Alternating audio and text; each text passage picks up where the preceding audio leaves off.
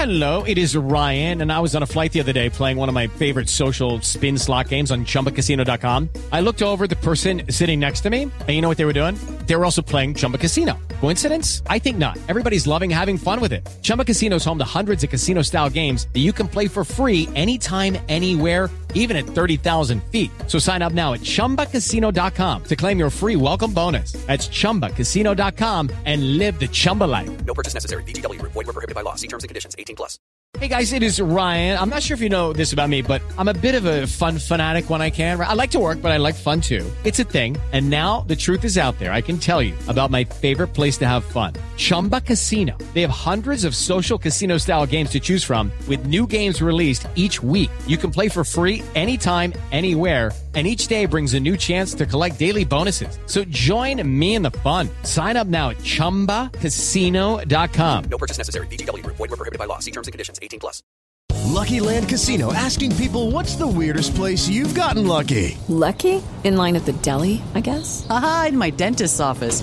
More than once, actually. Do I have to say? Yes, you do. In the car before my kids' PTA meeting. Really? Yes. Excuse me, what's the weirdest place you've gotten lucky? I never win and tell. Well, there you have it. You can get lucky anywhere, playing at LuckyLandSlots.com. Play for free right now. Are you feeling lucky? No purchase necessary. Void where prohibited by law. 18+. Terms and conditions apply. See website for details.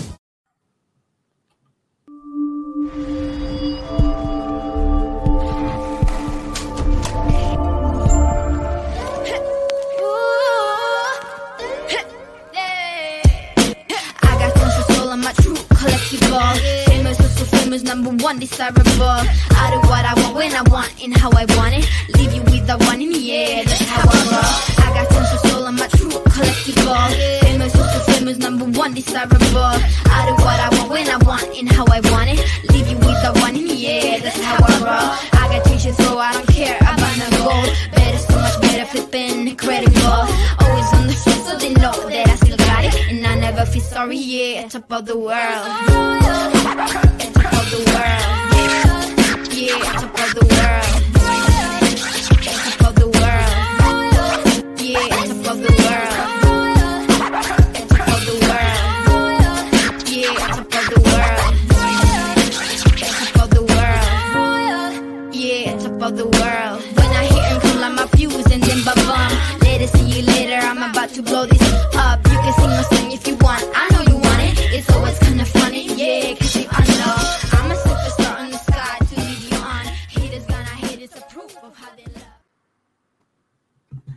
Hey guys, I'm Si. Welcome to Ace Podcast Nation, the home of our original created series, My Story. This is now our third series, and what I do love about this series is that no matter who we speak to, there is always a story behind the person's journey. And of course, a little bit of housekeeping to start us off. Ace Podcast Nation, as you know, you're home to many great shows and series featuring top guests, expert analysts, and more. My Story, like all of our other shows and series, available in video format at the YouTube channel, youtube.com/Ace Podcast Nation. Please do give us a subscribe, click the bell for notifications to get everything we do first. And if you prefer your podcast in audio form, this and all our other series available at the Sports Social Podcast Network, the UK's first all-sport dedicated podcast network. And you can find all the content produced by Ace Podcast Nation there. But My Story is unique. The series is unique. It's slightly different to the usual stuff we do. It is we take our guests through their life, their career, from the starting with their birth, their upbringing, all the way up to present day, as they share their stories, their anecdotes along the way. Across the two series so far, we've had actors, footballers, fighters, broadcasters, authors, filmmakers, podcasters, and more. And Series 3 will be absolutely no different. The tagline is simple: real conversations with real people, their story in their words. But, excuse me, kicking off the series, we had a phenomenal two-part episode with the Central Club's host, Cullen Mace, who talked about his battle with heroin addiction, prison, and then coming out the other side into the light and now helping people recover from similar issues and homelessness and things like that. A really inspiring story, but which was quite emotional at times as well. But I urge you to check that out. But I'm delighted to say that for episode 2, I'm joined by someone who, if you're a regular viewer of the channel, you'll be pretty familiar with anyway. He's become our resident boxing pundit on the fight show on Sundays. And he's also an author, a boxing media personality, and of course a boxing trainer. It is Mr. Ben Doughty. Welcome back, my friend. How are you? I'm good, Simon. Good to see you again. Indeed, it's like a regular thing at the moment, but it's good for me. I've got to say, I really enjoy our conversations whenever we've talked. Obviously, we did the first one we did was an unscripted, uncensored, which feels like a very, very long time ago. I've got to be fair. Time has flown. But I've actually moved twice since then. I remember it was just early pandemic when it felt like the world was over. And I've moved. This is another house and another house since then. Yeah, it's time is. It's weird. The pandemic is almost like you spend so much time stuck at home, but the time just seemed to fly by, and before you knew it, it's almost 2 years of kind of living with those restrictions, and that in the life is just part of life now, unfortunately. But it's pretty self-explanatory, my friends. We're basically going to tell your story in your words, and I'm going to sort of chip in now and again. But what we like to do with the guests is basically take you right back to the start to get us going, and you kind of just tell us a bit about your upbringing and where it all began for Ben Doughty. Okay, Simon. I was born in 1970 in Birkenhead, which is near to Liverpool. It's got quite a sort of gritty urban reputation. I think I actually grew up in a place called Wallasey. I was born in the hospital in Birkenhead, but never actually lived there. So my earliest memory, it sounds like it might sound contrived because boxing has been such a massive part of my life. It might sound like I'm trying to create a boxing-related memory, but about the first thing I can remember is sparring with my dad, who was a massive boxing fan. When I was about 4 years old, I remember he would kneel down, obviously, to facilitate what looked like a decent height matchup. We'd swap punches with these gloves. We seem to have a lot of gloves around the house. I remember having 4-ounce boxing gloves, which I'd never really seen before or since, I don't think. But it did appear, because we lived in a housing estate, like a semi-detached housing estate in Wallasey. And as I grew up, I got a bit older, like 5 and 6, 7 and 8 before we left. I do seem to recall that all my little mates all had boxing gloves because at the time, Muhammad Ali was at the zenith of his fame and kind of social significance, mid-1970s.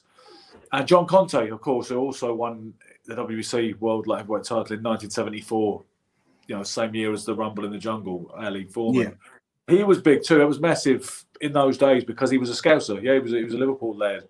And I just remember lots of kids having gloves, and we would get the gloves out and have little sparring sessions, when we were aged about 6 and 7 and whatnot. And everybody wanted to be either Muhammad Ali or John Conte.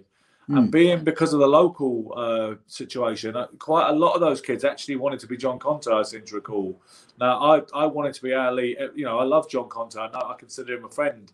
But I don't need to tell you why I'd rather be Ali in any given kind of dream fight scenario. You don't want to be John Conte in that fight, do you? Come on, let's be honest, for so many reasons. So, but the kids were a little bit ignorant, of course, being as they were only toddlers. So I knew better even back then, and I was like, no, fine, you be John Conte, I'll be Ali. I also remember, when he lost to Leon Spinks in February '78, when I was still in that area going to a primary school. People are quite fickle by nature, a lot of people. So that everybody wanted to be Leon Spinks suddenly. And people would be saying, you're Ali, I'm Spinks. And I'd be like, I'm absolutely fine with that. I wouldn't be Spinks if he paid me. So yeah, I remember, I do remember boxing, to be honest. And I remember a lot of, obviously it was a very different world. I remember funny things like people's houses cost £9,000. I know some people were claiming to be better than other people next door because ours cost 11,000. Yours only cost 9,000. And I remember things like that. My parents split up when I was 5, by the way. So my dad, who was a massive, massive boxing fan, him and my mum, obviously, they had various problems. I don't mind saying, my dad was an alcoholic. He was like the picture book alcoholic, really, that he was that guy that would go... It was like a Jekyll and Hyde transformation. And when I say that, I don't mean he was a bad guy or an ugly drunk or an angry drunk. He wasn't. I just mean it was that radical, the difference. He was more of a madcap and a banterer and a mischief maker. Honestly, he wasn't a tawdry, violent person, and he didn't become that in drink. But he was just a bit of a bloody lunatic, in the funniest way, and the kind of, where have you been? What sent you out for a tin of cat food like 36 hours ago? And he'd be like, I'm back, and it's a long story, that kind of thing, So my mum was much more kind of driven than that, and more responsible, and wanted certain things out of life. And she realised, with this guy, I ain't going to get them, Okay. I don't think so. My parents split up when I was 5, and then I got a stepdad moved in pretty quickly afterwards. And then when I was 8, mother, stepdad and baby brother moved down to Gloucestershire, Stroud in Gloucestershire, in the valleys, So I must be honest, I've always had this feeling, some people, I imagine you're Welsh born and bred, and you probably have a sense of belonging about that. And I know a lot of people, like people who are from the East End of London, or people who are South London, or you're born and bred. I don't really feel like I'm from anywhere, because I was born in Liverpool area, moved to Gloucestershire at 8, then I moved up to London as soon as I was old enough to get there. So I've never really felt that same sense of being from somewhere. But no, we moved to Stroud when I was 8, and by age 10, I started boxing. Started the first night. It was a new club opening, actually. There was a new amateur club, which seemed like a really big deal at the time. The ABA. Some people don't understand what amateur boxing is, the distinction. I'm sure you do. You've got the pros, you've got amateurs that vary anything from novice to world class, but it's a proper legitimised thing. And you've got the white collar, unlicensed, semi-pro, whatever you want to call it, and that's all more of a kind of morass, really. A good boxer is a good boxer, but there's a lot more nonsense that goes on in that other melting pot. And by the way, I work in it and I enjoy it. It's fine. But amateur boxing is prestigious from the lowest level to the top. It is. Can be. But it was Michael Conlon, wasn't it, who said it was rotten from the core to the top when he got robbed in the Olympics. That's just human nature. But amateur boxing there is something prestigious and noble about it. So it was January the 8th, 1980, that Roxburgh House Youth Club, ABC, opened in 1980. And I remember going that night, and it was a really big deal. It was, obviously, when you're smaller. I recently went down to Gloucester on my 50th birthday last year, and I found some old clippings from the Stroud News and Journal and the Gloucester Citizen, and I saw there must have been me weighing about 3 stone 7 or something almost at the front of this load of young boxers, and local dignitaries, mayors with chains on and stuff, about the opening of the club. And I do remember it being massive, and I also remember they got some of the local amateur stars from the region, from Bristol and Gloucester. Like, one of them was Pete Hanlon, who boxed Barry McGuigan in the ABAs, and he went to the Moscow Olympics, represented Britain at featherweight, so he was a huge deal. And he hadn't been to the Olympics at that point, but I remember he sparred with some of us little kids for the papers, and I got in the paper, landing a jab to Hanlon's stomach, and naming it and all the rest of it at age 10. So I suppose I immediately fell in love with boxing, and also that sense of attention. I guess the idea that you could be in the paper at a young age. I always had this sense of I liked the glory and the limelight, and I loved boxing. So that's where the boxing started for me. In Stroud, Gloucestershire. And that's how that all started. I think, first of all, when you said you were born just outside Liverpool, that was a surprise to me straight away, because I assumed, wrongly, that you were going to say somewhere around London, just because that's what I associate you with now. So that was a little bit of a surprise to me. With your dad, you said he was like a big into boxing. Was he involved in kind of boxing in any way, training or anything like that, or was just a fan? He was just a fan, and it's funny, because he said he'd boxed a bit, but honestly, God love him. I love my dad, and we were very, very close, and I worship his memory, etc. But I think he was spinning a bit of a yarn about having boxed, because he had a funny, interesting backstory that they went to his family, like his father and mother, went to South Africa for a certain period of his teenage years, which sounded like it was a bit kind of full on and quite wild. Some of the stories back then, you're talking the 1960s in South Africa, And he claimed to have had a few amateur bouts in South Africa, but not to put too fine a point on it. And, forgive me for desecrating, a loved one's memory. But I think he was exaggerating. I honestly do, because Simon, he had 2 left feet. Whatever talent I had, it didn't seem to come from him. He had 2 left feet. We used to spar when he had a few drinks, or I guess we both had a few drinks when I was like 15 or 16. And he didn't shape up too well in some of these living room battles. Quite honestly with you, he's not here to defend himself, but so no, he didn't. But I think he would have loved to have worked in the industry, and if he'd have been around today, I think he'd have found it easier to get involved. And if I'd have been doing what I'm doing today and have done for the last 10 or 15 years in boxing circles, I would have brought him in. I'd have found him something to do, and he could have got involved, with whether it's coaching with the amateurs or helping with strength and conditioning with some of the pros or whatever. He did want to be a timekeeper at one point. He signed up for that, and he did do a few shows with the board control shows as a trainee timekeeper. But something went wrong with my dad. Something invariably seemed to go wrong, and it didn't quite make sense, the explanation. And I do think some of it was possibly because of his drinking. You know what I mean? And he was a great guy. And he was a lot of fun, I thought, but not everybody shared that view when he was in his cups. You know what I mean? So I don't know what happened to the timekeeping, but I think a lot of us think, if only you could see me now. And then some people say, he can see you, and you get into that kind of otherworldly debate. But I think he would be. When he died in 1997 at the age of 50, which is actually a year younger than I am now, which is quite sobering, if you forgive the pun.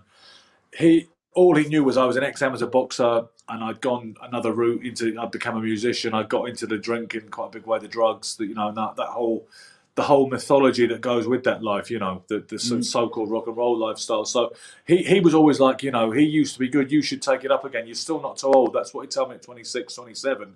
But the living version of him doesn't know that I'd started boxing again, had some more amateur fights, started coaching, got a pro license, and just met so many of these bloody legends that we both adored from a distance. Sugar Ray Leonard, Marvin Hagler, Roberto Duran, Larry Holmes, all the rest of them. So I think if he were able to come back for a day, I think it would be quite mind-blowing for him to see how the world is these days. And just the amount of stuff, the amount of what do they call it, bucket list things that I've ticked off on his behalf a little bit, Yeah, absolutely, 100%. I think it's because my father died 1998, so a year later, and I often think, what would he make of what I was doing now, and some of the people who I've gone on to interview and speak to and meet and become friends with.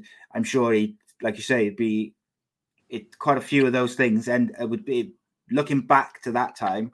They're on the bucket list, So it's interesting how the world's developed and how things, as life is, it throws up many a curveball, which I'm sure we'll get to. In terms of your your formative years, your teenage years, was boxing like the only thing for you? Was there other sports? Was there other things that interested you?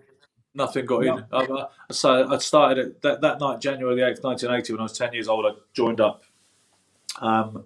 Then, if you want to be really accurate, I was actually 9 years old, and I was turning 10 the next month, to be totally accurate. But I knew I had to train for a year before I was allowed to box, in a contest.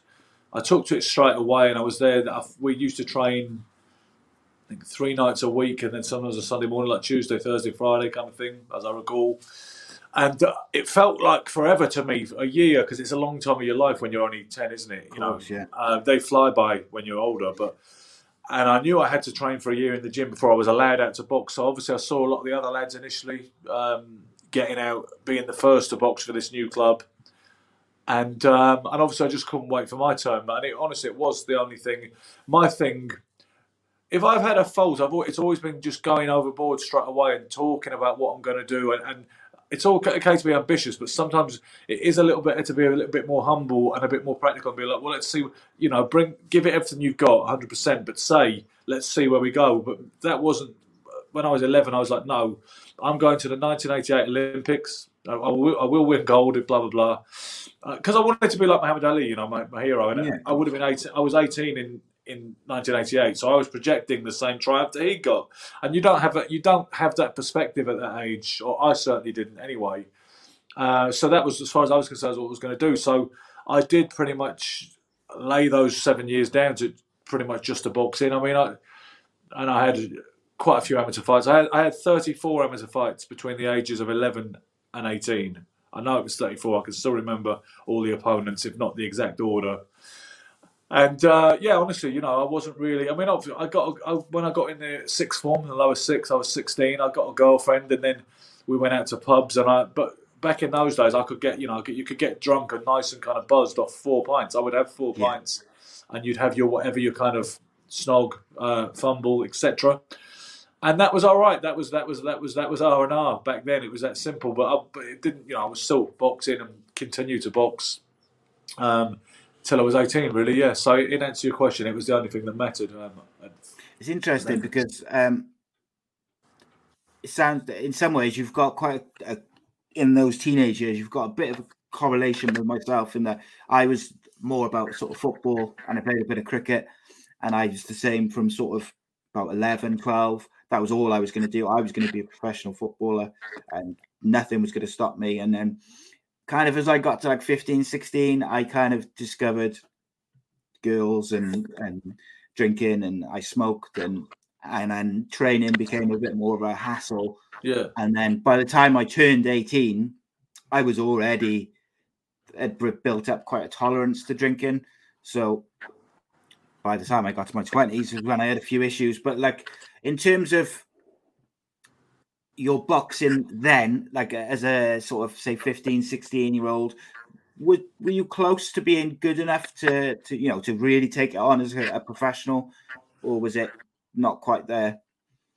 No, well, I think it was there, but it's interesting when you say about you almost got the old school barometer then when you said, well, you're good enough to be a professional, whereas you probably are aware now anybody's good enough to be a professional. It's like a rubber stamp. It's it's become what it is. I'll give you an example. I don't want to sidetrack, but very briefly, I saw a couple of pros going for their trial with a border control inspector earlier this week in a gym I happened to be in. And one guy was 36 and blah, blah, blah. I don't want to be too specific because you never know at the reach of these kind of things that we do. Yeah, of course. But long story short, the border control man who also trains amateurs, he has an amateur club that he's also very involved with, and he's a steward for the British Boxing Border Control on the pro side. He said if he come to my club, the amateur club, I'd tell him thanks, but no thanks. There's nothing we can do with you. You're too old and you're not good enough. And, tactfully, he'd say that. Yeah. He said, but pro, I'll let him go, see what we can do. Now, that is revealing enough in itself, isn't it? So was I good enough to be a pro by any modern yardstick? Absolutely, and I think I was anyway. But in terms of success, amateur fight, I mean, I won 7 out of my first 9, which was okay. I mean, I was really annoyed and gutted when I actually lost the first one, because I didn't. People would say to me, "Well, did you think you were never going to lose or something?" But honestly, the answer was yes. That was very much the plan. This is very unforeseen and unlooked for, and regrettable. But no, I mean, I won my first title. I won was the Northern Division of the Western Counties Junior, either Junior A or B. I think Junior B, because I'd lost to my name. I had a kid at school called Joe Blackwood. I fought 5 times, and he was my biggest rival. I never fought anybody 5 times competitively except for him. And he beat me the first time. Then he beat me again in a non-title, just a club bout. Then he beat me on another club bout, 3-0. And that was hell at school because his guys, he was like one of the tough kids and one of the cool kids. He didn't have parents as such. He must have had, but he was from a children's home. And he was one of the few black kids at our school in a very provincial white area. But he was the hardest kid in the year, but by consensus. And I didn't fancy putting that to the test outside the ring. And he was just cool. When people were into hip hop and breakdancing, he had all the moves. Joe Blackwood was badass, but the thing is, these people are badass at school, but they tend to peak very early. And when you see them in adult life, they haven't amounted to much with the best one in the world. Funny thing about Joe Blackwood is I've seen him somebody got a video of him for me literally this year. He preaches in the central Gloucester now in what they call the cross, because there's like Eastgate, Westgate, Northgate, Southgate Street, and he stands on the cross preaching the word of God, which is fine. But he said, but he would be seen as a little bit offbeat by a lot of people these days. Yeah. But he was cool as fuck at school. Yeah. And the point being, I wasn't cool. A lot of people said he's a posh kid, he's a fraud. But I kind of had that all my life a little bit. Some people don't. That Morrissey lyric, how can they look into my eyes and still they don't believe me? I feel that's been a syndrome a lot of my life. But so people were like, he's beat you 3 times. And it said in the local paper, especially if it was the Australian Journal, that I should have won at least 2 of them. They were saying most of the crowd disagreed with the result, but it doesn't matter. He was 3-0 against me. So then we fought in the championships, January 1984, and I beat him this time. I beat him the 4th time of asking. And then I went through to the final that night. Had to fight another kid later that day. Sometimes you had to fight twice. Yeah. And I beat the other kid from Bristol. So then I won that was meant I was the Northern Division of the Western Counties champion at 45 kilos. And then I went to Bournemouth for the next week, and it was on my 14th birthday, and I lost. I think I'm not going to come about the we was robbed thing, but everybody thought I got robbed that night. That's all I'll say. Everybody thought I got robbed, and the kid himself and his trainers told me I won, and he said, "We're sorry about that." But what it meant was I didn't go through to the West of England final. He did. He went through to the West of England final, won it. Then he went to the quarters, and I'm not sure how he got on. But the next year, I won the West of England's, and then got to the national quarter final. This would have been 1985, and I got better. To be honest with you, I got done in the first round by a kid called Jason Smith from a London club. I don't know where he was from. I've been a bit rusty because I hadn't boxed in the previous round, and my trainer told me to have a warm-up bout, just a club bout, just to keep rusty. And I thought I knew better. I said no. I'm not going to do anything to jeopardise the national quarterfinals, but that was silly because nothing was right that day. That my club didn't actually come with me. They sent me with Gloucester ABC because they had a show of their own that night, and they just sent a guy, an old boy called Ted, who was like an assistant in the gym, up with me. But they didn't send the head coach with me or anything like that. Which there's no point complaining about it now, is it? It's a long time ago. But you know what I mean. It just wasn't right, and I got done in a round. I got put down twice. I got up twice, and then the referee waved it off. And just felt like the kid was a lot stronger than me at the time, a lot closer to maturity, I guess. And so that was that. And then after that, I continued until but by the time you used to turn senior at the age of 17, and I started to get the men's strength. I only had, first time around, I only had 3 senior bouts. I won my first senior bout by stoppage in the second round at 17. Then I lost the next one. To a kid I'm in touch with these days as a coach at one of the Gloucester clubs. He was quite a good amateur called Nick Purcell. He had about 76 amateur fights and did quite well. He, a few years older than me, he beat me on, I think it was a majority decision. Then my last one was against a guy from the Paras, from the army, quite a lot older than me, good boxer, but I beat him. And then at that point I was 18, and I'm not sure what happened. I would never have believed if you'd have told me, like you said about drinking and not really being up for training anymore. I would never thought it would happen to me. I would never ever thought it would happen to me. But once the summer came and we did A levels that year, and then 1988, I was rowing with my mum and my stepdad at the time, like teenagers do. You start think you're an adult technically, but you're obviously a million miles away from maturity. Yeah, you tend to be pretty selfish and headstrong. So I walked out one night, literally just one night, walked out one evening. It was still light, I remember. And just didn't come back, essentially. I must have gone back to collect some stuff up. But I went, at 18 years old, I went to stay with a friend for a couple of weeks on a friend's couch. His mum let me stay. Then I got myself a job in a wine shop in the centre of town. And then I didn't get the A-level results I probably should have got, certainly not to the satisfaction of the universities. The offers were contingent. The offers that my placement was contingent upon, that wasn't fulfilled, it wasn't met. So rather than look up any kind of last-minute polytechnic places, or I was too clever or too proud for that. So I just worked in a wine shop for, I was calling it a year out, but I've actually yet to get back in the academic system even now. So it was a hell of a long year out that I took. And then I just drifted into life. A different kind of life, you know what I mean? The club shut down, which obviously didn't help. But if I'd have been really serious, I could have found another one. But started working in the wine shop. I went to see Guns N' Roses at Donington Rock Festival in whenever that was. I think it was August. I believe it was August of that summer. And I saw Axl Rose and Slash on stage. And without being pretentious, something happened. There was a transformation or something. I thought, that is what I want to be suddenly. I want to be like that. And the Sugar Ray Leonard and Muhammad Ali took a little bit of a back seat for quite a while. I mean, I was never going to lose that love and kind of idolisation for either of those two fighters. But no, I thought, you know what, I wanted to get a guitar. I wanted to drink Jack Daniels. I wanted to, to taste those kind of delights that rock stardom provided a gateway to. So I got sacked from the wine shop. Got another job at R Price Music. Do you remember R Price Records? Remember them? Vaguely, yeah, I do, yeah. They used to be as big as HMV, but they dropped off at some point in the 90s. Yeah. And Yeah, then so obviously that was a great job because then you could look how you wanted. I was suddenly developing an alternative image, growing long hair, and looking, I guess, kind of punk rock goth. I was trying to look like Guns N' Roses, these kind of glam metal bands, but I think there was always a bit more of a gothic kind of look to what I managed to achieve.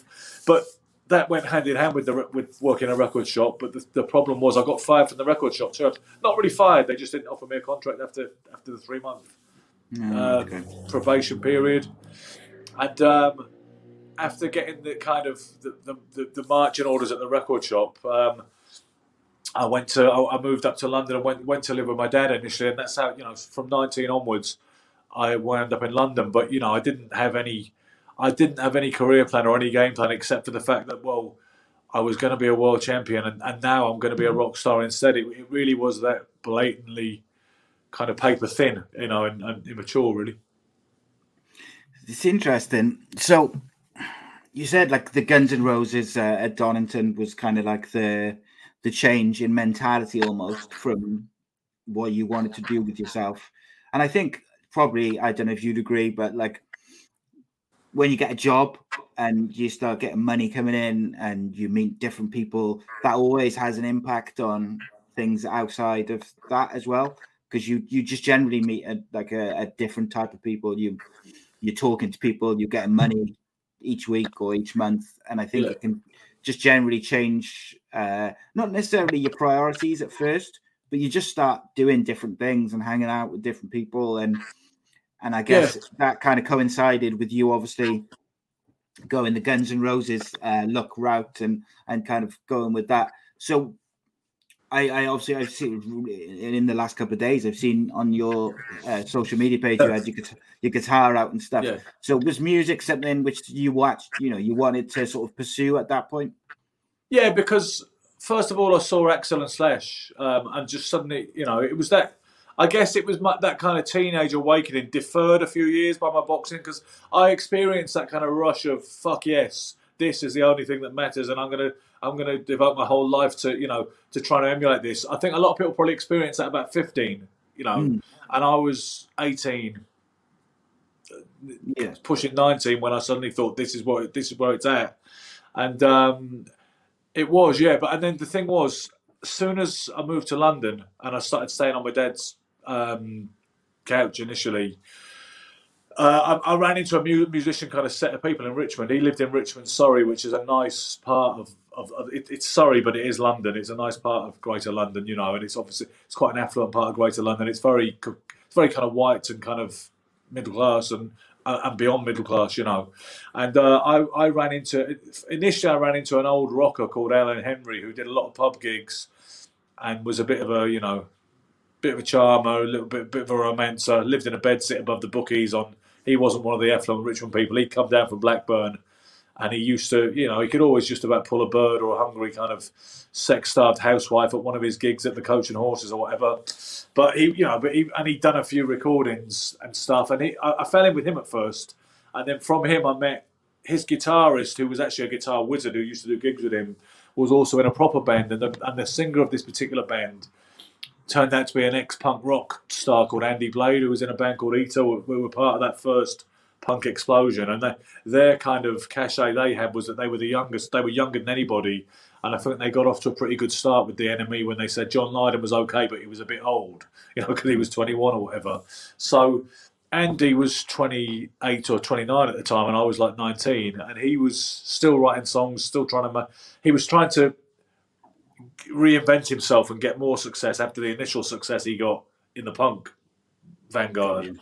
And I fell in with him a lot, and he had quite a big mentorial type effect on me, sort of, kind of influenced me in terms of how you should write a song and what you should do, and why you should be in a band and what was the best look and all the rest of it. And then, so that was the thing. Suddenly my life revolved around, there was an older guy called Chris who was a producer who worked for a company that made mixing desks, but he was also a guitar wizard himself, really good musician. So, you know what I mean? Yeah, like you say, different people. It was a different scene. And then I met people who, there was a guy, Dave Goodman, who was the Sex Pistols' first sound engineer, who's, if you Google Dave Goodman and you'll see a lot of links with the Sex Pistols and Susie and the Banshees and stuff. And and he'd have parties at Crystal Palace. And suddenly I was a part of this musician set and going to gigs and stuff. And And yeah, I mean, I was learning guitar and all the rest of it, but I wasn't really. I put an advert in Kerrang magazine, the old rock magazine. Like people did, you pluck up the courage and put, singer, seeks musicians for band influences of Guns N' Roses, Dogs D'Amour, Aerosmith, whatever. And then initially the fellow who turned up, he looked awful for a start, and he wasn't really much of a bass player. He had a guitarist with him at a Flying V who really seemed to be like he was far too much like Iron Maiden kind of oriented. But the drummer that they brought to this rehearsal was actually a really good drummer, and he was much more like my kind of thing. So, but the short story is nothing came of it at that particular point. But to be honest with you, it's a bit like the boxing insofar as I had these massive projections about what I was going to achieve, but musically I really wasn't. It would have been better just to have worked harder and knuckled down and just got on with it. I think far too much of it for me was about the image and the kind of set that I was moving, at that point. Yeah. So with that, like you mentioned a bit earlier about sort of the drinking and the things that followed. Was that kind of a knock-on effect from this kind of change in your outlook? It might seem that way, but to be honest with you, because I'm a recovering alcoholic myself, and I have not had a drink for 4 years, 8 months, and a handful of days, and I think it would have found me anyway. There's no way. It was only being deferred because, as much as yes, philosophically, I was much more about the kind of drugs and drink, as being the whole kind of religious idea that you have to be wrecked to have a good time and. It's all about going hard or going home and all the rest of it. Yeah. But I think my alcoholism, no doubt, would have manifested itself. If I'd have been a boxer, I suppose I'd have stayed on the straight and narrow and I'd have turned pro. And however well I'd have done or otherwise, I'm sure that drinking would have caught up with me at some point. But I went to the guy that I said was the sound engineer, and he worked for a company that got free something called standby tickets for the States. And it so happened I just expressed an interest in going to New York, and he said, "Well, if you want to go, I'll give you a free ticket because I get them through this company, and I'll give you a ticket and you can go and see how you get on." So that's what I did. I went to New York in August 1990. I had 400 quid on me, which is it was like exactly $800 at the time. And to be honest, it was out there really. I really got into drinking a lot. I stayed in New York for a couple of weeks and then went to Chicago, somewhere near Chicago in Illinois, and I stayed with an uncle of mine for like about 6 weeks. And I had a cousin out there that I didn't really know, but we kind of were the same age, and we spent like about 6 weeks just hanging out in his truck, drinking can after can after can after can of beer. Tried cocaine out there for the first time as well, so I thought that was great. Obviously, at the time, like you do when you're young and stupid. Was that your first sort of dabbling with the drug side of things, or would you, because of your boxing, you'd kind of like steered away from that stuff in your teenage years?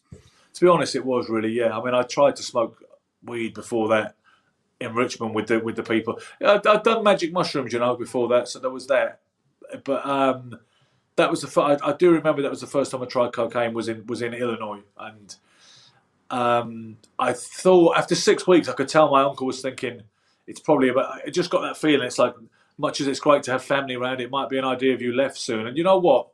I had hardly any money left, and I was in Illinois, like the middle of the country, and my ticket to go home was from Newark, New Jersey, so I didn't actually have enough to get back to New York. I didn't have enough money to do that. But what I did have, this sounds silly, but when we left from New York, I had some friends with me from London who were in New York as well, but they were going to Boulder, Colorado, because my mate Julian was going to join a band out there, and he was going to try and become a rock star. He met the guy when he was at university in England, and they made a pact to do some gigs in Colorado and try and crack the campus scene out there and record some songs. So he was going to follow his rock star dream.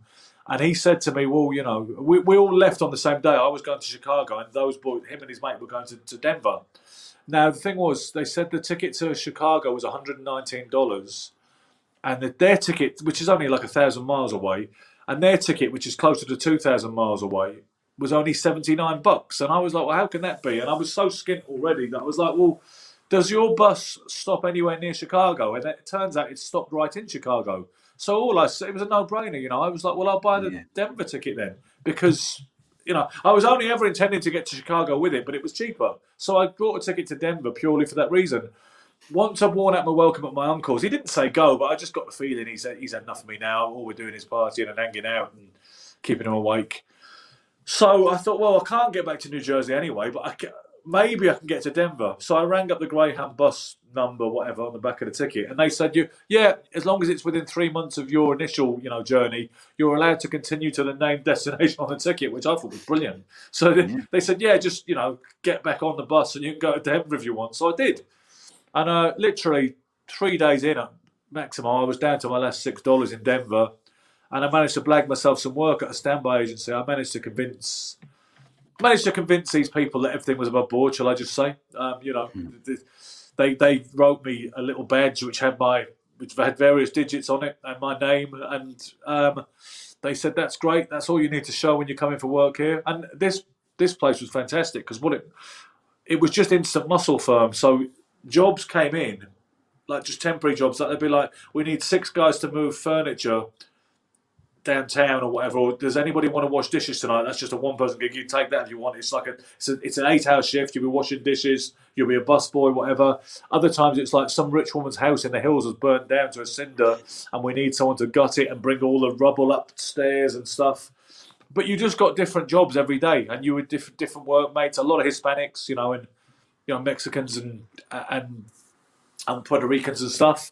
And I thought that was brilliant because what it taught me, you know, was I was like 20 years old and I thought, I do know how, I didn't know this before I came, but I do know how to survive because at some point the wealthy guy who gave me the ticket came out to visit us to see how we were getting on in Colorado because my mate was in his band. I hooked up with him obviously, but kind of did my own thing with the work in the agency. And he said he thought I'd have been back by then because he thought, how's he managed to stay out as long as he has on the budget? And he says, what I've realised is you do have an ability to land on your feet. And then the next thing you knew, Julian said, and his bandmates said, well, we'll pay you $25 a night to be a roadie. They weren't gigging every night or anything like that. They would dig in maybe once every couple of weeks, but they let me hang out at rehearsals. I learned to play guitar better. They let me sing one number in the set. They wanted to do, like they said, it'd be cool if we did a Ramones number. Could you fancy that? I said, yeah, I'll do it. So I was singing in front of, like, you know, nightclub audiences in Boulder, Colorado. It's like a very hip student town. It was then, probably still is. There was it's like just lots and lots, thousands and thousands of young people drinking, experimenting with drugs. Bit of a throwback town. Everybody was into the Grateful Dead and the Stones and the Beatles and the Doors. Jim Morrison was the patron saint of Boulder, and so I was roadieing, singing occasionally. Girls did love an English accent. That was true, you know. I was lousy at closing still then, but I got a lot of phone numbers and not a lot of action. But there was a lot of initial interest at least, you know. But I still didn't have it quite as down as Julian did, who was the singer. So he obviously tended to do a little better anyway. But yeah, and I'd work at the standby agency whenever I was really getting skint. But to be honest with you, a lot of the time you could drift from party to party all week, drinking for free at keg parties. Usually find something to eat in the fridge, and that was that, you know. So, yeah, it sounds like it's quite the difference, isn't it, to what you were doing, like where you thought your life was going to go. Certainly in your late teens and your teenage years, you were very focused on, I'm going to be a boxer. This is what I'm going to do. And then, like you said, the Guns N' Roses concept kind of changed that all. And then you're out in America roadieing for a band. It's like a very drastic difference. Yeah. And yet people always knew I was a boxer. And what they liked back then, the novelty back then in that gang was, okay, so we've got a bodyguard. Because the thing is, it's like he doesn't look like a bodyguard. I mean, I suppose these days I could look kind of tough or whatever because I've got a broken nose, no hair, you know what I mean? I'm a bigger guy. You know, I've grown up now. You fill out as a man. But when I was a skinny, kind of long-haired, young individual, trying to go for that kind of heroin chic before I actually tried to get the real thing, people didn't see you as a fighter, you know what I mean? And they were surprised when you hit them with a right hand and a left hook and you knock a big guy out like a jock at a frat party and they're like, God, did you see him go? You know what I mean? Because they don't expect it.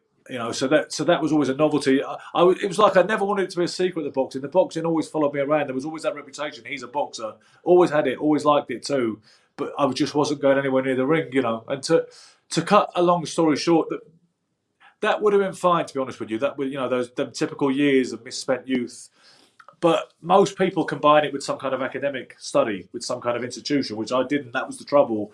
And it took me far too long. I had just too much playtime, as my aunt once said, because I just carried on that way, to be honest with you. Like I said, I could go into more detail, but I'm aware of our kind of time frame. And, so I got back from the States. The point being, then I was drinking like an animal, more or less. And I wanted every drug. I wanted to try to ingest every drug under the sun, because ecstasy was all the rage in England, not so much in America when I was out there, but when I got back, 1990, 91. Yes. I'd like to say, I'm not going to describe it in detail, but I got back from Colorado, by the way, with no passport and no money, which people might say, it's described in the books. It's described in the first book, Drink, Drugs and Boxing, Drink, Drugs, Birds and Boxing, Volume 1. And it sounds implausible, and it wouldn't happen today, but I got back with just a birth certificate and no cash from Denver to Richmond, Surrey, including the taxi back to Richmond from Victoria. But, I got back, moved back down to Stroud a little while after that, to be honest with you, because the house I grew up in was vacant. It's a long story, but I moved into that on the grounds that I was looking after it, as it were, which is, I had a pretty funny way of doing that, to be honest with you. But me and my best mate from Stroud, from secondary school, moved in there, and we just tried to create this kind of rock star palace on a gyro budget. That's what we did.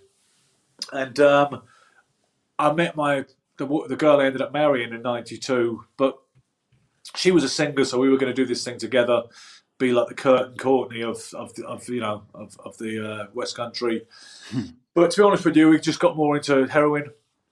That's a downward spiral. Well, my drinking wasn't too bad then. I always liked to drink, but the drug interest kind of kept my alcoholism at bay, to be totally honest with you. So our relationship fell. We got married in '94, broke up by the end of '95, so that didn't last long. Drugs was a factor, immaturity was a factor, narcissism, no doubt a factor on my part, and being a bit of a control freak, all the rest of it. So, I just carried on, to be honest with you. It was, I got with another girl I'm still friends with today. We were together for about 4 years, but the drugs were always there. We moved to London, got in a bit of trouble with the police at various times, doing this, that and the other. Moved to London again in 1997. Dad died in 97 due to alcoholism, basically.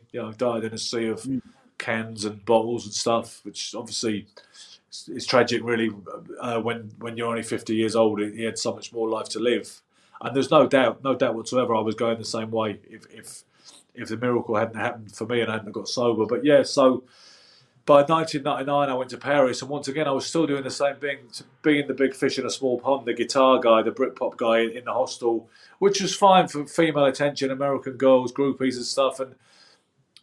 But the thing is, I was already 29 then, and a lot of people who were doing it were 10 years younger than that, or 6 years younger than that, whatever. So I just continued to do that, and I was still drifting. In 2002, I had this girlfriend. We were living in her mum's nice house in Clerkenwell. I'd moved in by degrees, to be honest with you. Her mum was a really nice lady, didn't seem to mind. But it was no kind of official conversation, can Ben move in? It just kind of happened. Yeah. And I said to her, we should go to, the thing is, she liked boxing, so we started going to a few boxing shows that year. And then I said to her, it would be fun to go to New York. We should experience that, And then it so happened that Arturo Getty and Mickey Ward were having their rematch. They had an incredible fight in May of 2002, and some people still think it's the greatest fight in history. It was that good. But their rematch was November 23rd, 2002, and because we were arriving in New York, we'd already booked the tickets November 19th. I said we should go to the fight, so we did. We booked tickets to that fight, and that was how the boxing started again for me, really, because we went to the show, and it was obviously quite exciting. Paul Malignaggi, who became quite an important person in boxing, and especially to British fans, he's popular over here. He was a rookie pro on the undercard. He was having about his 12th fight, something like that. And he won an 8-round decision on the card. And I remember seeing him and thinking he looks like he's got potential. The Ward-Getty fight was still brilliant. It just wasn't quite as amazing as the first one, but it was amazing to see it live. And then I walked into Gleason's gym on the Monday, and Malignaggi was there, and introduced to him. He was really friendly. So was Bruce Silverglade, who owned the gym.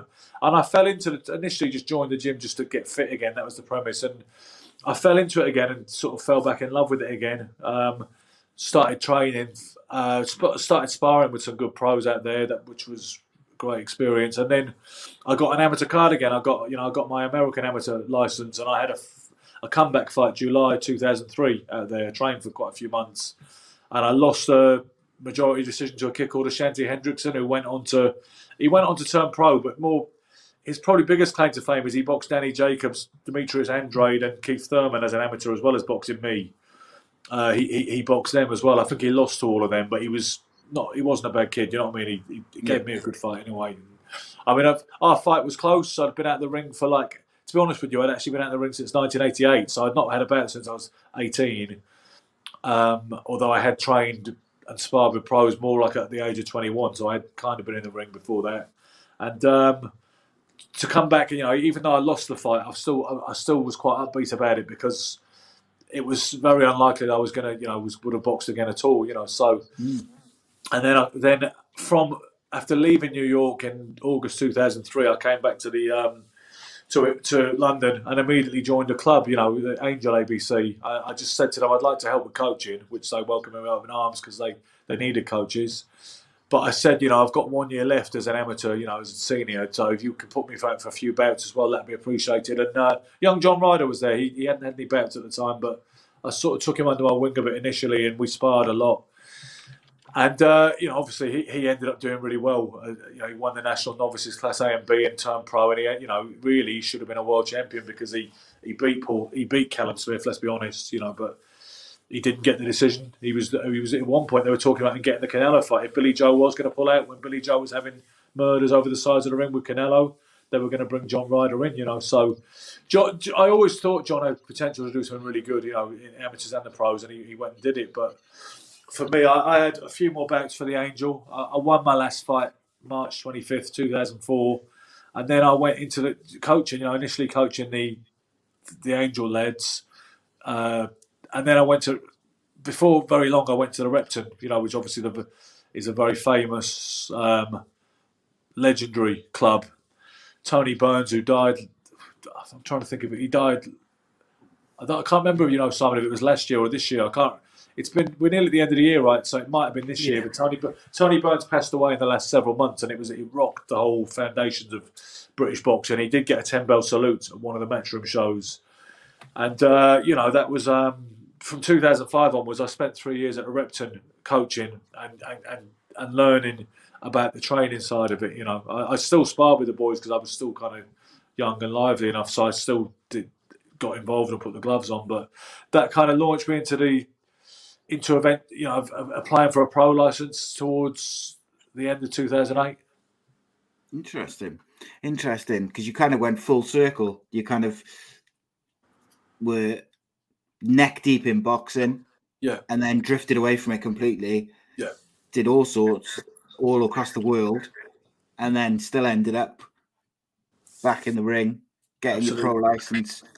I just wanted to clarify something. When you decided to get fit again and start training again, that initial day, were you still using drugs at that point, or had you sort of made the decision to get clean? I drifted away from drugs for the most part. I wasn't doing heroin anymore, although I did dabble with that for years after I was kind of officially clean from it. I would still, in the kind of 2000, 2001 kind of period, I was hanging out in Camden Town a lot. I was in another band, technically speaking, although we only ever did 2 gigs, the usual thing, lots of fun, but not a lot of work ethic. And we would sometimes go to King's Cross, where there was a funny guy who used to sell used travel cards. But before the advent of the Oyster card pushed people like him out of business, he used to sell used travel cards, and he had a kind of place in King's Cross, and it was a place you could go to score. And sometimes after a night on the tiles in Camden Town, I'd sometimes wind up smoking a bit of gear at this particular place. So, you know what I mean? I hadn't quite turned my back on it. But by 2003, when I started boxing again, I was just drinking a lot, really, and still drinking a lot. I mean, once I had a fight on the go, and they give me a date of July the 12th, 2003. That was going to be my first fight in a very long time. I stayed off the booze for quite a lot of weeks, but do you know what? July 4th came around, there was a lot of celebrations. I ended up getting pissed out of my head and going to a pool party that day. And so I only had 8 days until the fight, and I felt guilty about it when you woke up the next day. But obviously, you're like, well, it's only one blowout. I'll be all right. I've had a good 3 weeks clear before that, and, you know. But no, drugs. I kind of grew out of drugs naturally, really, but I didn't grow out of drinking by any stretch. Never grew out of that. What sort of drunk were you? Were you like, do you know what? Life and soul of the party, quite quiet? Yeah, I think so. Yeah, I mean, I wasn't a bad drunk. A lot of people said I could really hold it and drink a lot without acting out of order. But I think anyone can get blackout drunk if you really try. And also, because, Simon, it's a progressive illness, you find you get to a point when you're a certain age when you can't hold it anymore and you're getting pissed easier and quicker, and you seem to be pressing the fuck it button every time you really have a drink. And things seem to get worse. That's what happens. In my early 30s, I was still drink pretty respectably, you know. Sometimes I would get into fights and things because the ego would come out and just silly things would happen. But I wasn't really a bad drunk. I was more, like you say, kind of charismatic, I suppose, and really up for having a laugh and chatting. Yeah, having a laugh, sharing stories and stuff like that. We do things we shouldn't do. Like we do like a bottle of tequila or a bottle of vodka before we went out. Me and my 2 bandmates, who once again they were 10 years younger than me, so that was okay for them. I was camouflaging my behaviours by hanging out with younger people. Do you know what I mean? Yeah. Because I wasn't ready to grow up. And we get on the tube from South Wimbledon to Camden Town, and I remember setting off fire extinguishers and squirting people with fire extinguishers one night, which is just really out of order. And I'm surprised we didn't get filled in, but we never did. And those two couldn't knock the skin off a rice pudding, but I could have a fight, you know, whether it looked like it or not back then. And there was something I found that seemed to make people back off of me when, you know, things would kick off, and I'd be like, even if we were in the wrong, I'd be like, yeah, you fucking sure or whatever. And there did seem to be some sort of quality that made people think, you know what, I don't know, not sure, he seems a bit edgy. But yeah, but mostly I don't think I was too much of a bad drunk in terms of a total nuisance. I don't think so. Not like my dad was. My dad was forever getting barred from the Red Cow or the White Horse or the White Cross because he would annoy people. I really didn't want to be like that because I'd seen him do it so much, you know. Do you think your dad's drinking and alcoholism had any impact on your relationship with drinking? Probably, yeah, because.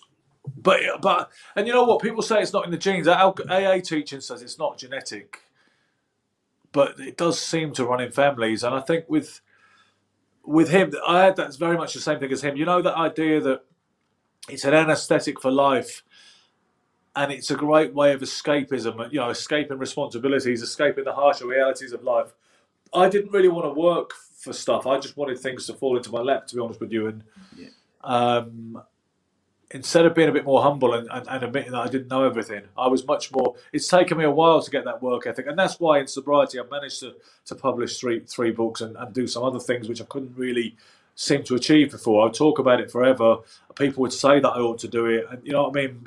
But I wasn't maximising my potential, and I don't think an alcoholic ever will maximise the potential till he puts down the bottle. But me and my dad in particular used to love drinking on what he called a nameless Tuesday. You know, one of those days when it's just a normal day, looking at the world go by, you know, drinking all day, going from pub to pub. They were always the fun days, though, weren't they? Do you know what I mean? It's like a fantastic odyssey where you meet at 12 o'clock in the Red Cow. Everything's young, you feel fresh, you feel good. Who knows what the day holds? Anything could happen today, and it probably will do. And I suppose there was some. If you're not fulfilled in life and you're not really, if your life is not organically providing those kind of thrills, then you turn to other things, don't you? And I think alcoholism, for some reason, I don't pretend to know the secret of it, but it seems to be something that people have in them, and they call it the ism, you know. And but no doubt, my dad being the kind of alcoholic he was, I'm sure that had a big influence on me, you know, that he introduced me to some extent, you know, to that world where you just think, to hell with it, let's just go on the piss. Yeah, someone I spoke to a couple of years, probably about 8 or 9 years ago now, was she said, and she was like a doctor type, you know, like a psychiatrist, counsellor type person, and she said that while it's not genetic, it's very, very situational. Yes. So if you're brought up, so for me, a lot of my extended family, in my opinion, I should say, were and some still are like functioning alcoholics as I was growing up.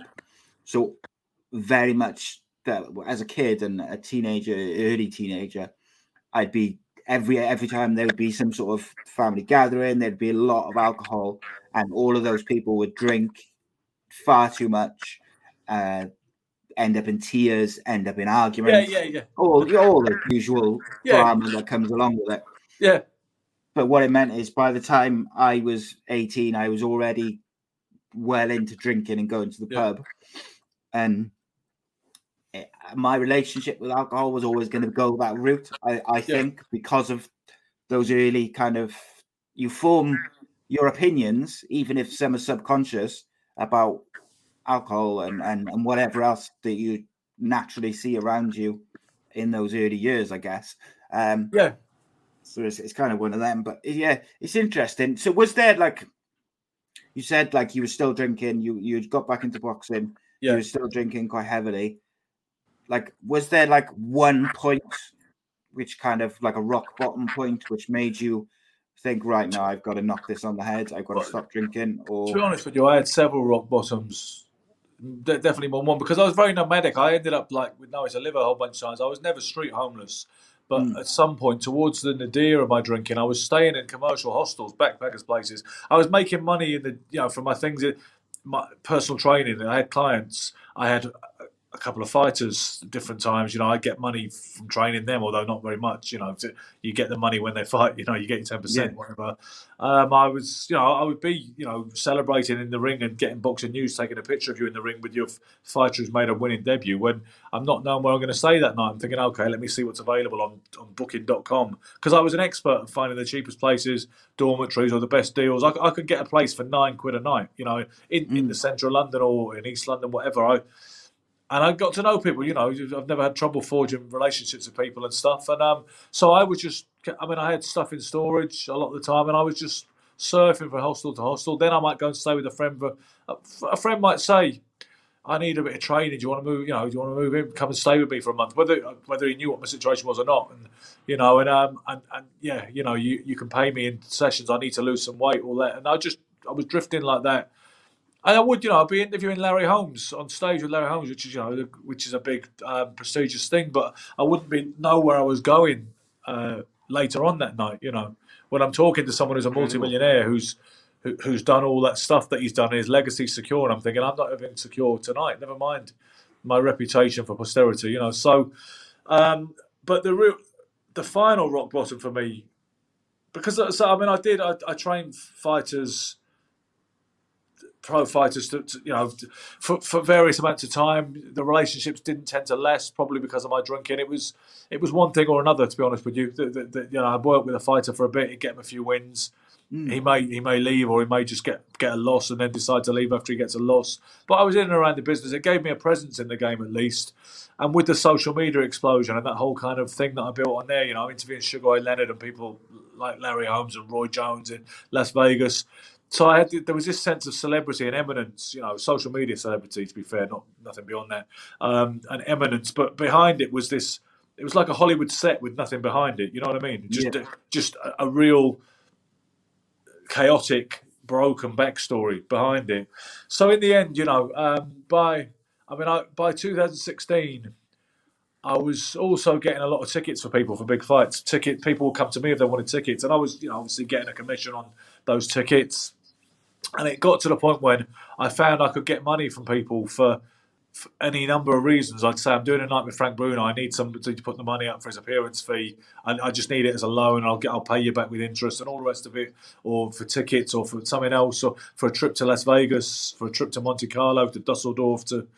I went to see Fury beat Klitschko in Dusseldorf. That, if anybody wants to read the third book at some point, it's called Thrown in the Towel. There's a hilarious account in there of me and my poor mate Sean, who's also in recovery now, and just what a debacle it was from start to finish. I won't ruin it for anybody, and I don't remember the Fury Klitschko fight because I was just so out of my head. I literally don't remember. I remember this I remember the first round bell ringing. I remember Michael Buffer saying that he'd won. That is it. But the point being is, I'd realised people would throw money at me for all, and literally my reputation seemed to be that good. It didn't matter. So I'd start to be skint, and I'd be like, well, if I put this out, I'll be able to get this money tonight, and then we'll put it back. And, robbing Peter to pay Paul. So in the end, by 2016, the wheel fell off. I'd started it in 2014 when I did my first trip to Las Vegas, and I needed to be a bit creative with the funds and how to, how I got hold of it and managed to square the bill and all the rest of it. So I was always playing catch up from that moment onwards, and by 2016 September, I'd taken a bunch of orders for tickets to the Kell Brook Gennady Golovkin fight. And long story short, there was $7,500 worth of tickets outstanding. I didn't have the money or the tickets. It was the supply chain had broken down. I had a plan, and I didn't want to rip anybody off. That was career suicide, and it nearly was. But obviously, when people don't get their tickets or their money back, and they've been looking forward to going somewhere, and they've absolutely thought you were beyond reproach, they tend to say rather harsh ththings, don't they? And they tend to call you all sorts of things, like criminal, crook, con man, fraud. Some people were trying to suggest I built it up deliberately. The long firm concept where you initially build good relations with your suppliers, all for one day when you hit the floor and you clear out, and then you leave nothing but a load of unpaid invoices. Some people were saying I'd orchestrated the whole thing from years before. Because even though it was only $7,500, some people were saying it was $50,000 or $100,000. You know what people are like, Chinese whispers. Yeah, things get exaggerated and stuff, don't they? It was amounted to a serious six-figure sum at one point, and obviously that was pretty bad because, and then I ended up homeless shortly after that. Not directly related, but it was all part and parcel of this downward spiral. And then I was still drinking. My reputation was mud. I was lucky to bounce back as well as I did, to be honest, because even before I got sober, some people were prepared to give me the benefit of the doubt. Because some people were like, listen, I don't think he's a bad guy. I think he's just really fucked up. He's been spinning too many plates. And he's, some people understood it. I know some people have been in business and said, mate, I've done it myself. Other people were like, no, straight con, man. You don't take money for one thing and use it for something else. Because what I was doing was using it to pay previous debts. You know what I mean? And I thought I would get the tickets laid on, and I didn't. Guess what? He didn't have them. Couldn't get them, no matter what he'd got in the past. And he's like, and he was under no obligation to give them to me. And it's like, it's not his problem that I've got about 30 or 40 customers waiting for these tickets, and I've already had all the cash, and I've already spent it. Do you know what I mean? So that was September 2016. That was bad. That really was bad. But I was still drinking, still drifting from the hostels, from one hostel to another. Then my final rock bottom came in Tesco's on Barking Road on what would have been March the 21st, 2017, when I tried to nick some beers at Tesco's. I was that out of it. Got in a scuffle with the security guard, didn't get the beers, got a couple of buttons ripped off my shirt. I'd already lost my bag the previous couple of days on a bender and left it on a train. So except for what I had in storage, I had what I stood up in, and even the shirt didn't even button up all the way. And the next day I thought, I just can't do this anymore. I had 3 cans of cider that day because I was wary of having withdrawals. I remember thinking I'll just have a couple today. And I did. And then on the 23rd of March, Thursday, 23rd of March, 2017, I went to an AA meeting in Brick Lane. And for some reason, I'd been before and it not really done it for me. But this time it felt different. Listened to the chair, kind of seemed to resonate. I don't know what it was. Really don't know what it was. Spoke to a few people afterwards. One guy said to me, "You're in for a glorious journey." And for some reason, it got to me, those words. I remember thinking, perhaps he's right. Maybe I'll give this a go this time. But, I see where my thinking has got me. And maybe they really are onto something, this mob. Some of them look quite happy and healthy and successful. And I went to AA the next day at lunchtime in Barking. I went to another one, and then I went to another one that evening because I bumped into another guy who did the good AA bit by giving me his number and saying, "Why don't you come tonight to Victoria Park?" And they said, "We go for a meal afterwards. We go for a bit of Turkish food." So I went to 3 meetings in 2 days. I was flying. I was thinking, and I didn't feel bad. I wasn't withdrawing. I didn't feel too bad. And then I went for a meal afterwards, and that was okay. Then they said, "Come to one tomorrow." So it's like, okay, 4th meeting in 3 days. And then they gave me the chip you get, for anybody 24 hours sober. I was like 72 hours sober, but you can't. They don't do one for 72 hours. They do 24 hours. They do a month. They do and so on. So and I got my chip and all the rest of it. The first one, and And I stuck with it. And then soon things got better. I suddenly got in a position where I could move into somewhere properly. I got myself initially a place in East Ham, which wasn't the Ritz, but it was all right. And then everything seemed to improve exponentially. I mean, I started working for Boxing Social. I had a relationship with him beforehand, but things took off for a little while. I thought I was banned from Matchroom shows because people told me Eddie Hearn had said I was banned for life because of not just I'd upset other people in the Matchroom organisation with my drinking, but then when he heard the ticket thing, he said that's him. It's him done. I bumped into Eddie Hearn at a neutral press conference. It was a Saleam press conference, but he was there with Jamie Cox, who was fighting George Groves. We did an interview. We chatted. I told him I'd made a few changes in my life, and I was wondering if it might be okay to come back to the shows. I like Eddie. He's all right. He said to me, Ben, it's fine with me. He said, it's not a problem for me. I told you it wouldn't be a long-term problem. He said, but he's got more important things to worry about than me. You know what I mean? I'm not that big of a deal. I know that. But he said, Ben, it's not a problem for me. He said, why don't you send Anthony an email, Anthony Lever, and tell him, what you've told me, I'm sure it'll be all right. And it was all right. And then even the big security guard who had a big fight with, well, not lucky for me, I didn't have a big fight with him, but we had a ruck. It was handbags and pushing and whatnot. He wanted to kill me. He said he's admitted that since. But we ended up becoming good friends. We only met a couple of times, but we become good friends on Facebook. And he's, they were really nice to me, the Matchroom security people again. Frank Smith, who's quite important in Matchroom's organisation. It was him I was really getting on his nerves and calling him out and all the rest of it. And he was okay about it, and everything just got better. And the big thing I realised, I actually loved being sober. And I started running again. Fitness, obviously, a lot of people get into that when they stop drinking. I started really enjoying it. Go on. I was just going to say, did you relapse? Have you relapsed at all since? Not a drop. Not one drop.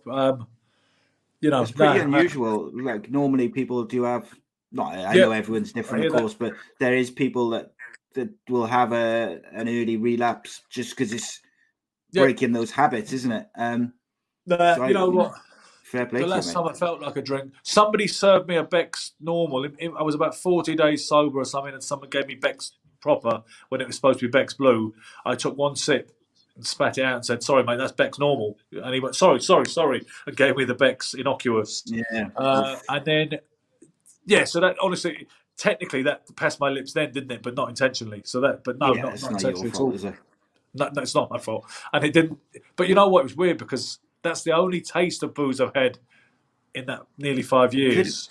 Could have gone wrong, couldn't it? Seriously, you could, I think. Could have had a taste and been, woof. Everyone thinks I'm drinking non-alcoholic as well. It was powerful. I was like, this is fucking real beer, and I'd know it anywhere. You know what I mean? I just tasted one bit and was like, fuck me, this is... and like you say, it could go wrong, and I wonder, somewhere in this crazy world, someone's been sued, haven't they? They must have been. 100%. In America. Yeah, most likely, definitely in America. So obviously, you got sober, you repaired your reputation. Yeah. You're doing, you sort of back involved in boxing. You're doing training. You're doing a bit of sort of social media stuff and whatnot. When did you decide that you were going to write a book, let alone 3 books? I was doing it even in them drinking years. I started it, I think, in 2016 when I was still drinking, the first one. You know what? I didn't think it was the first one. I thought it was going to be the only one and it was going to be everything in it. But because, to be honest with you, people have told me for years you should write a book because I'm a bit of a raconteur. I would tell stories on social media or, in either, text-based or video-based. And people said, oh, you've had an interesting life, etc. You should write a book. So I started writing it when I was still drinking, but got quite far with it, but didn't finish it, obviously. And then I left it for even in sobriety. I left it for a long time. Didn't touch it for well over a year. And then it was in the first bit of the pandemic. I suddenly got to a certain point in the story. To be honest, I got to the point where I told you about when I got back from Colorado with no money, no passport, and managed to get in. Something funny happened. When I finally did get back, I still wasn't over the winning line, which I won't ruin for anybody who might read it. And then What it was, I had about 35,000 words, which is not really enough for a book. It's more like a novella length, to be honest with you. And I thought, why don't I just put this one out now and see what people think of it? Because it's like an adolescent story of its own. It was a coming-of-age story. It was more about vaguely promising boxer sees Guns and Roses and everything goes pear-shaped. That's basically what the book is, the first one. So I might as well get the visual plug in. So then I thought, let's put this one out first and just call it Drink, Drugs, Birds and Boxing. That's what it's called, okay? And that one did all right. People liked it. I mean, I look at it now and I think it's okay, but already I kind of feel like I've improved and grown a bit as a writer since this one was done. But so that was that one. Then obviously the second one, I thought, I suddenly decided there would be three if there was going to be if it was going to be serialised at all. This is the second one, Drink, Drugs, Birds and Boxing, Volume 2, which is... That takes you up to New York. So it's the other way with these things, isn't it? You've got to get it right. That takes you up to New York and the fight with Ashante Hendrickson and Gleason's, the New York stuff. And then the thing that I told you about more since then of like John Ryder, the Angel, getting a pro license, the madness that went on behind the facade of normality with the alcoholism and the nomadic kind of behaviour and the redemption and all the rest of it's all in that one. It's called Throwing in the Towel, and the reason it's called that is because they say you have to surrender in order to win when you're dealing with addiction and alcoholism and all the rest of it. The idea is it's not about willpower, it's not about victory, it's not about being stubborn or anything else. It's about throwing in the towel and, setting yourself free, really. So yeah, and like anything else, as soon as I did the first one and I got a few sales and a few good reviews, it gave me the impetus to the second one. And then the second one was written in 5 months, I think, 5 or 6 months, and it was out, published. Same thing with the Throwing in the Towel. It was done pretty quickly, I think about 6 months. So my advice to anybody who wants to do a book, who thinks they've got something that's worth writing and publishing, is just to crack on with it. We live in an era now when it's so easy to do that, with KDP. And, the way to do anything, I think, is to get your hands dirty and just crack on with it. But you've just got to put the work in. And the other thing I'd say is work on it every day. I mean, I'm writing a biography of Wilfred Benitez right now, about 13,000 words in. And I work on it every day, even if it's only a little bit, even if you get one paragraph done a day. When you leave it, you drift away from it. And you find excuses not to do it. So if you're going to write something, I would say write it every day and just keep going. Because you can write it on a device, so you can write it when you're traveling on trains, right? I write them on my phone, but whether you want to do it on a laptop or whatever, tablet.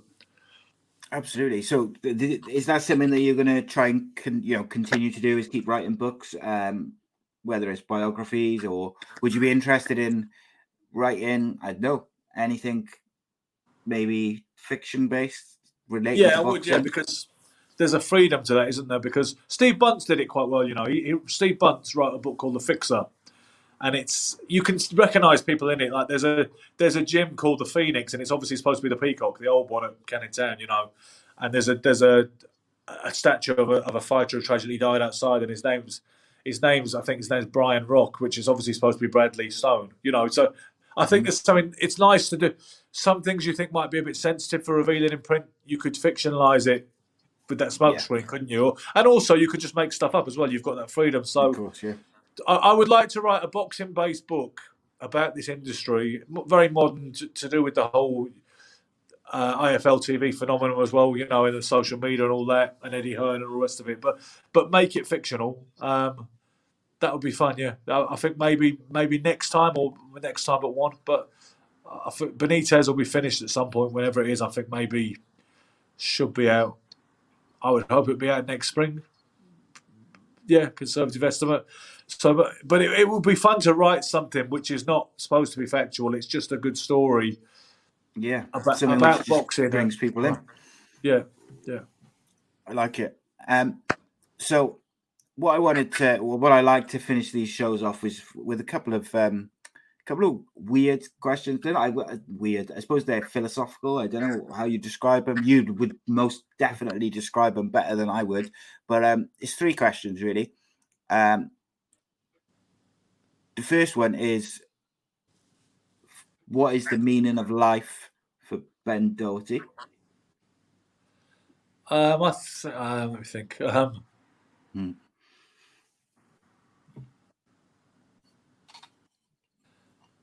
I think ultimately it's about maximising my potential. And to me, there is a relationship now with a higher power, in which I acknowledge that he knows or it knows better than I do about what my maximising my potential ultimately amounts to. I mean, I want to be a good father. I do the best job I can for my sons. I want to be as decent and kind as I can be to anybody, that I encounter in life who doesn't do something which is going to alienate that kind of kindness. And I would like to inspire as many people as I can while pursuing my passion. That's what I try to do with the boxing thing. Really, I mean, it's on the one hand, it's only Facebook, it's only YouTube, it's only whatever, it's only Ace Podcast. But I have had people over the years say, if it wasn't for your page, I wouldn't be on social media. And I've had even deeper stuff of people saying that a friend of mine died this year, and it's been tough. But some of the threads on cold winter nights, some of the threads on your page have kind of got me through a tough time. When you think if we can have that positive effect on one another, that's kind of what it means to me. Is until I get a better idea, just simply to maximise our potential and to be as positive as we can be. I don't believe in resentments, even if people, because the trouble with resenting people, even if they kind of deserve it and they're not pulling their weight and they've wronged you in some way, it only harms you to carry that resentment. It's like carrying burning coals. I think Tyson Fury said that, didn't he? But carrying a burn, you either throw them, you can throw it at the person if you want, but holding on to them and clutching them is going to burn your hands, So, yes, 100%. Just ultimately, to me, just to be in AA, we get encouraged to live a day at a time as well, So with every day, I just want to be. It sounds really lame, and the old me would have been like, "What the hell's happened to you?" But there's a fellow at AA used to say, "We can't be truly happy unless we're virtuous." And as lame and Christian and grey and car boot sale as that sounds, I actually think it's true, and that's why when you pursue decadent paths like drink and drugs and gambling and whether it's espionage or even people who work in high finance, in those dog eat dog worlds.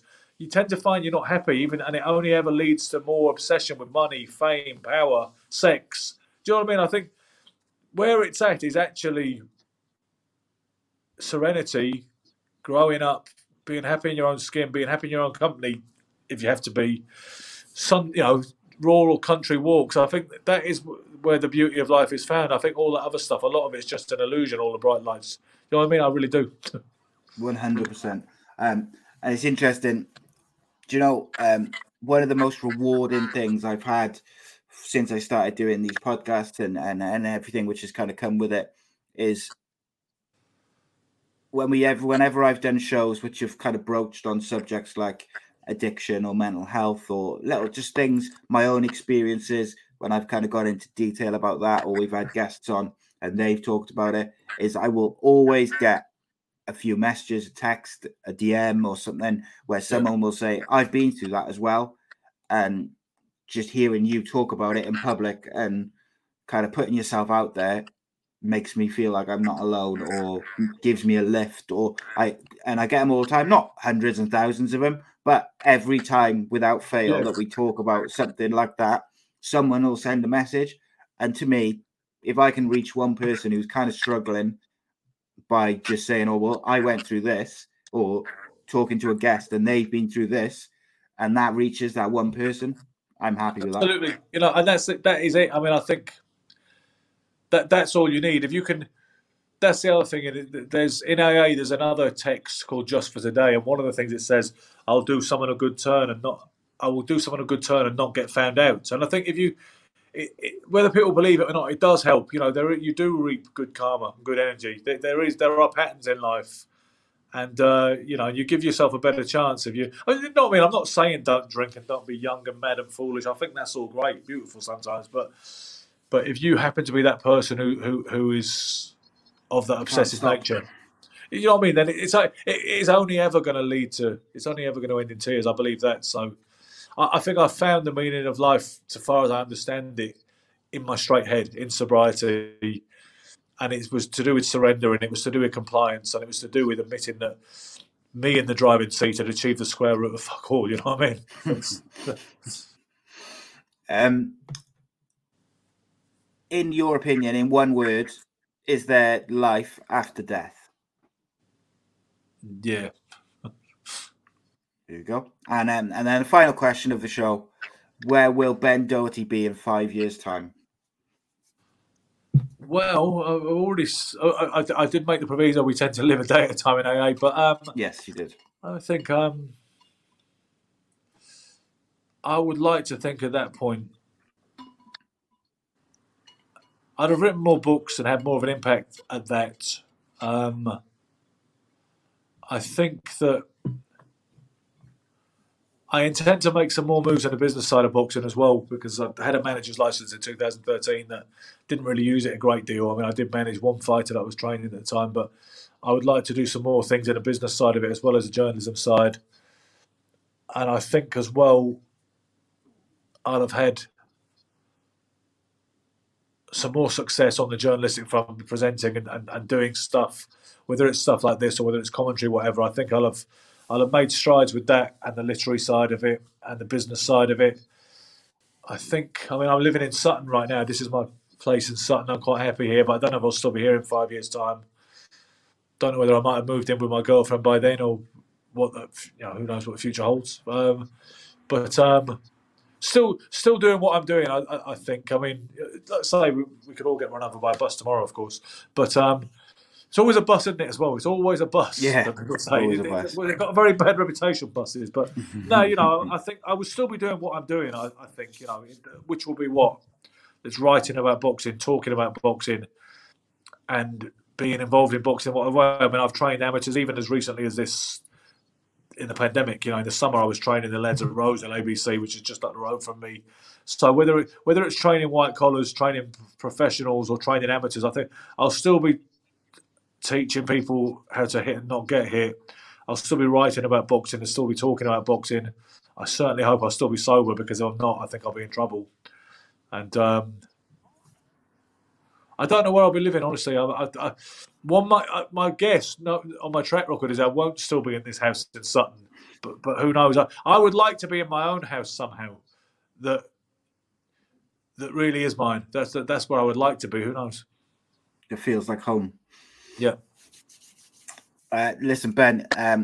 First and foremost, thank you very much for joining me. Thank you for sharing. It's been, as always, a pleasure to speak to you. But also, I'd like to say, I'm really happy to see you looking healthy, sounding healthy, and sober, and quite content by all means. You sound like you are kind of happy in your own skin, which is a term you used earlier. And for someone like me who has spent a large portion of their sort of 20s, teens, early 30s not feeling like that, I always and now feeling a little bit more like that myself.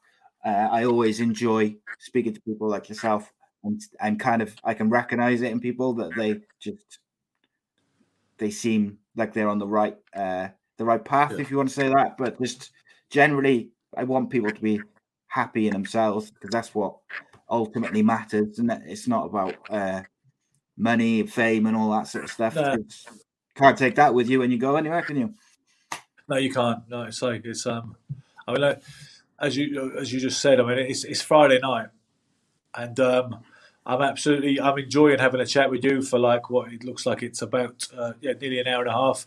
That is my idea of a good Friday night. It used to be all so different, and it was all so fraught, and there was so much drama, and and there was so much expenditure as well. So much, it costs so much, and I'm well and truly okay with staying in on a Friday night now. I'm at my own flat tonight, talking to you, and I've got plenty of things to get on with tomorrow. There's never a dull moment. I just think it's the way forward. And in closing, for anybody who can't imagine a life without alcohol, and I know because I was there, and I know a lot of people feel that way, when you get out the other side, more will be revealed, and you'll get to a point when the old life seems very small and outmoded and unappealing. It really does. Absolutely. And I will put links in below for Mind Mental Health Charity, Alcoholics Anonymous, and stuff like that. If you have been affected by anything which we've talked about, as ever, please do reach out to us. I have a chat with anyone, but also those links are below to help. And of course, I'll put links to Ben's 3 books as well, so you can purchase them and check them out. I urge you to check them out because I want to check out the Throwing in the Throwing in the Towel one. I've just brought it up on my Amazon now. I'm going to order that now, and I'm looking forward to reading that. But of course, guys, please do subscribe to youtube.com/Ace Podcast Nation and give us a follow and all that good stuff. But most of all, Ben Doughty, it's been my pleasure. Cheers. And mine. Thank you.